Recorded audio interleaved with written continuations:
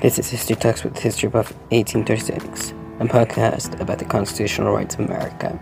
I'm History Buff 1836 as your host.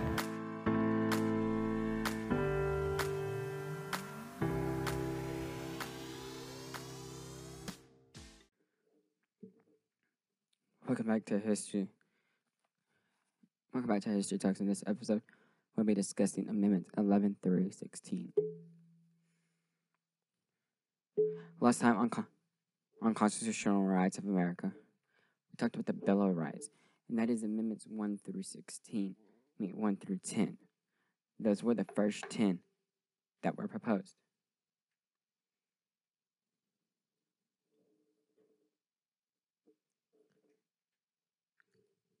So Amendment 11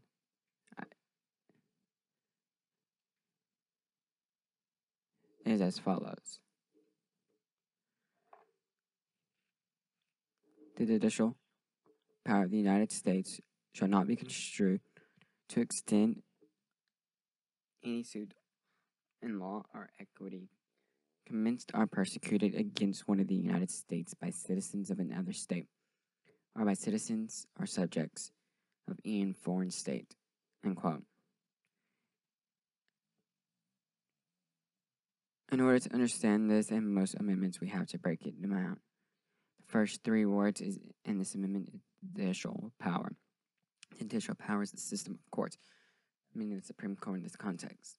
In the Supreme Court of the United States should not be construed, meaning to interpret or to analyze. Continuing on, the Supreme Court shall not be interpreted to hold to any suit in law or the subject of the justice of a case, to start a case against one of the United States and someone else of another country. So changes in other article in the Constitution from now. A person will not be allowed to bring a case of suit against a state to the Supreme Court. This protects states from being sued federally.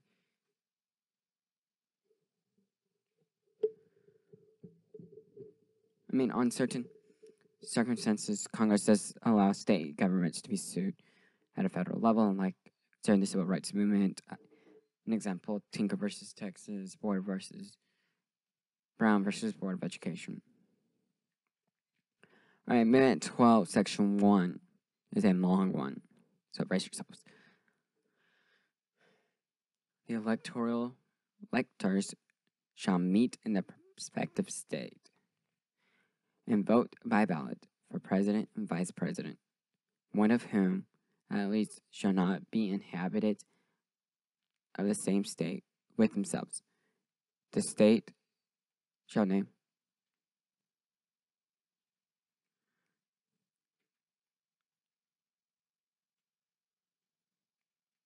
with themselves, they shall name in their ballots the person voted for as president, in distinct ballots the person voted for as vice president.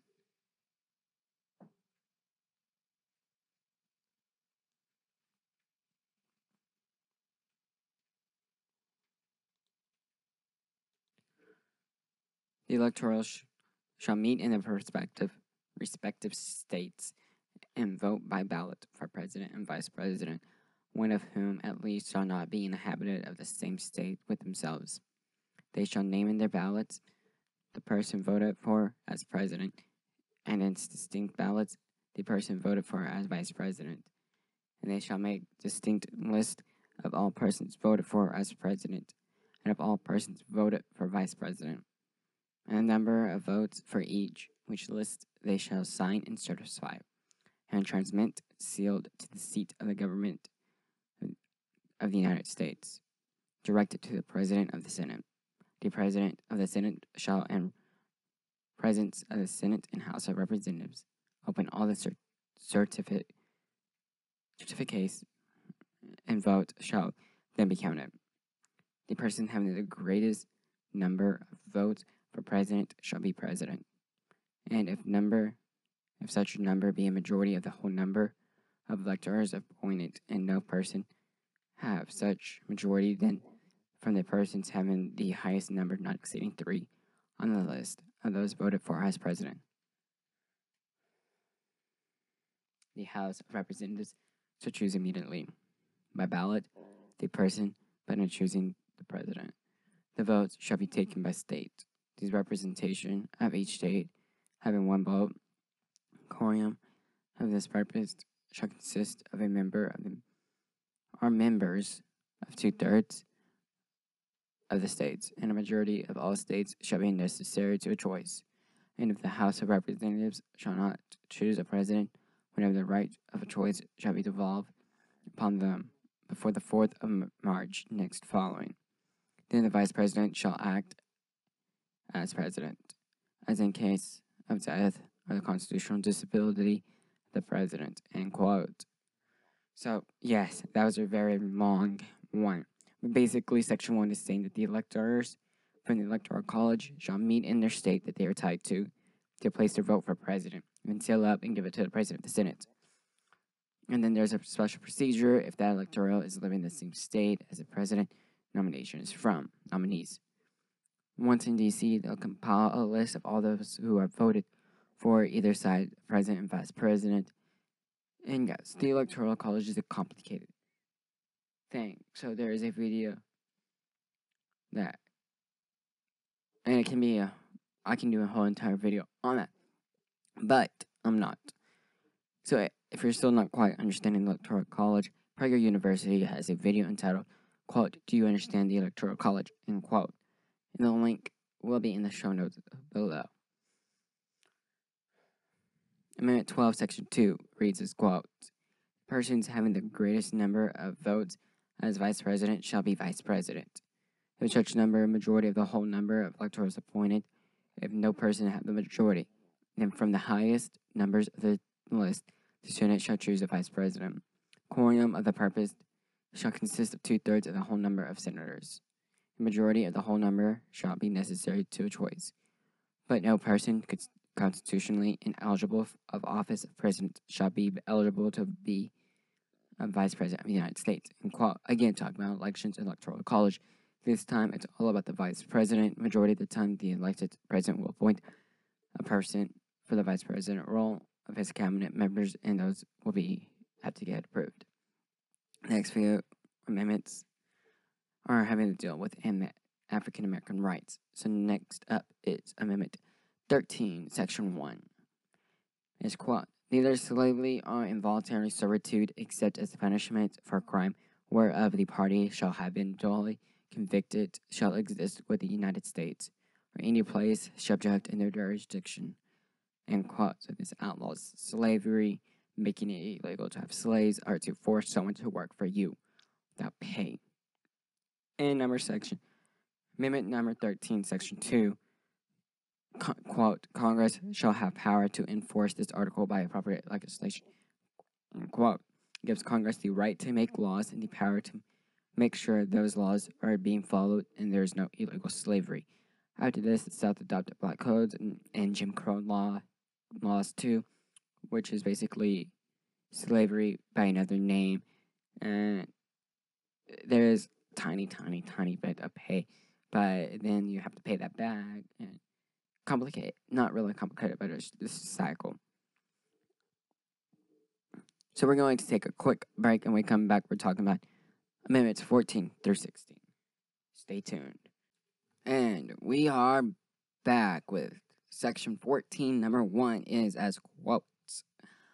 "All persons born or naturalized in the United States and subject to the jurisdiction, therefore, are citizens of the United States and of the state wherein they reside. No state shall make or enforce any law which shall abridge the privileges or immunities of citizens of the United States, nor shall any state deprive any person of life, liberty, or property without due process of law, nor deny any person within the jurisdiction the equal protection of the law," end quote. That's giving everyone that's born in the United States and former slaves the right to become citizens automatically. And Section 2 is as follows. Quote, "Representatives shall be appointed among the several states according to their respective numbers, counting the whole number of persons in each state, excluding Indians, not taxed, but when the right to vote at any election for the choice of electors and president of the United States Representatives in Congress, the executive and judicial officers of a state, or the members of the legislature thereof is denied to any of the male inhabitants of such state, being 21 years of age, and citizens of the United States, or any way abridged except for precipitation, rebellion, or other crime. The spaces of representation therein shall be reduced in proportion which the number of such male citizens shall bear to the whole number of male citizens 21 years of age in such state. End quote. So in section 2 is basically, counting the whole population toward the number of representatives in the state. When they were making the Constitution, they did not count all the slaves in the states, only 3/4 counted toward the population. Now all 4 slaves count toward the population, except for the Indians that are not taxed. Section number 3 is as follows. No person shall be senator or representative in Congress or elector of president and vice president or hold any office, civil or military, under the President, States, United States, or any other state who have previously taken an oath. As a member of Congress or as officer of the United States, or as a member of any state legislature, or as an executive judicial officer of any state, to support the Constitution of the United States, shall have engaged in insurrection or rebellion against the same, or given aid or comfort to the enemies thereof, for Congress may, by the vote of 2/3 of each house, remove such disability. Quote, no one shall hold any public or political office or be in the military without taking an oath beforehand. The oath may vary from state to state, but the oath just stays the same. To solemnly swear to uphold the Constitution of the United States, and if it is at a state position, to uphold the state's Constitution too. So Section 4 is the validity of public debt of the United States authorized by law, including debts incurred for payment of pensions and bounties for services, and suppressing insurrection or rebellion, shall not be questioned, but neither the United States nor any state shall assume or pay any debt or obligation incurred in any aid of insurrection or rebellion against the United States, or any claim of the loss of emancipation of any slave. By all such debts, obligations, and claims shall be held illegal and void. End quote. So the 14th Amendment, Section 4, outlaws, prohibits the repaying of the debt that any Confederate state could pay back, and banning the payment to any former slaveholder as compensation of the loss of losing slaves when they were emancipated. Section 5 is, quote, the Congress shall have power to enforce by appropriate legislation the provisions of this article, quote. And this is repeating the last section's majority of the new amendments at the Bill of Rights were ratified. And you see them on a lot of them, and that is basically Congress has authority to make laws and to enforce that laws to make sure that amendment is being enforced. So, Amendment 15, Section 1 reads, the right of citizens of the United States to vote shall not be denied or abridged of the United States or any state on account of race, color, or provisions, condition, or servitude, end quote. That gives voting rights to of any race if you are a male. Section 2 is the same as the last section in most of the amendments. Congress has power to enforce them.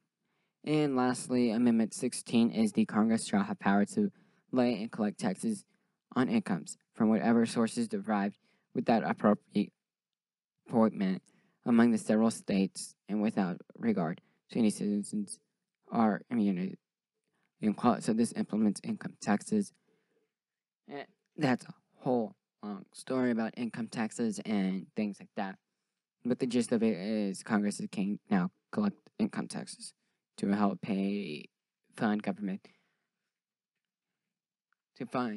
government programs, pay the road, pay them, too. And then the state and city collecting tax goes to whatever the city is managing, like the streets, public parks, and stuff like that. So that's going to wrap up this episode of Constitution Rights of America. I will see you next week on History Talks with History Buff 836. Also, this was supposed to be out like 2 weeks ago, but hey, life happens. And on Instagram, I posted this graphic, and the caption was, if you paid attention, there's a spoiler, or a sneak peek in there. So starting June 9th, I believe, I am bringing back This Week in History podcast. But the changes are going to go in depth of it. And so, yeah, without further ado, peace.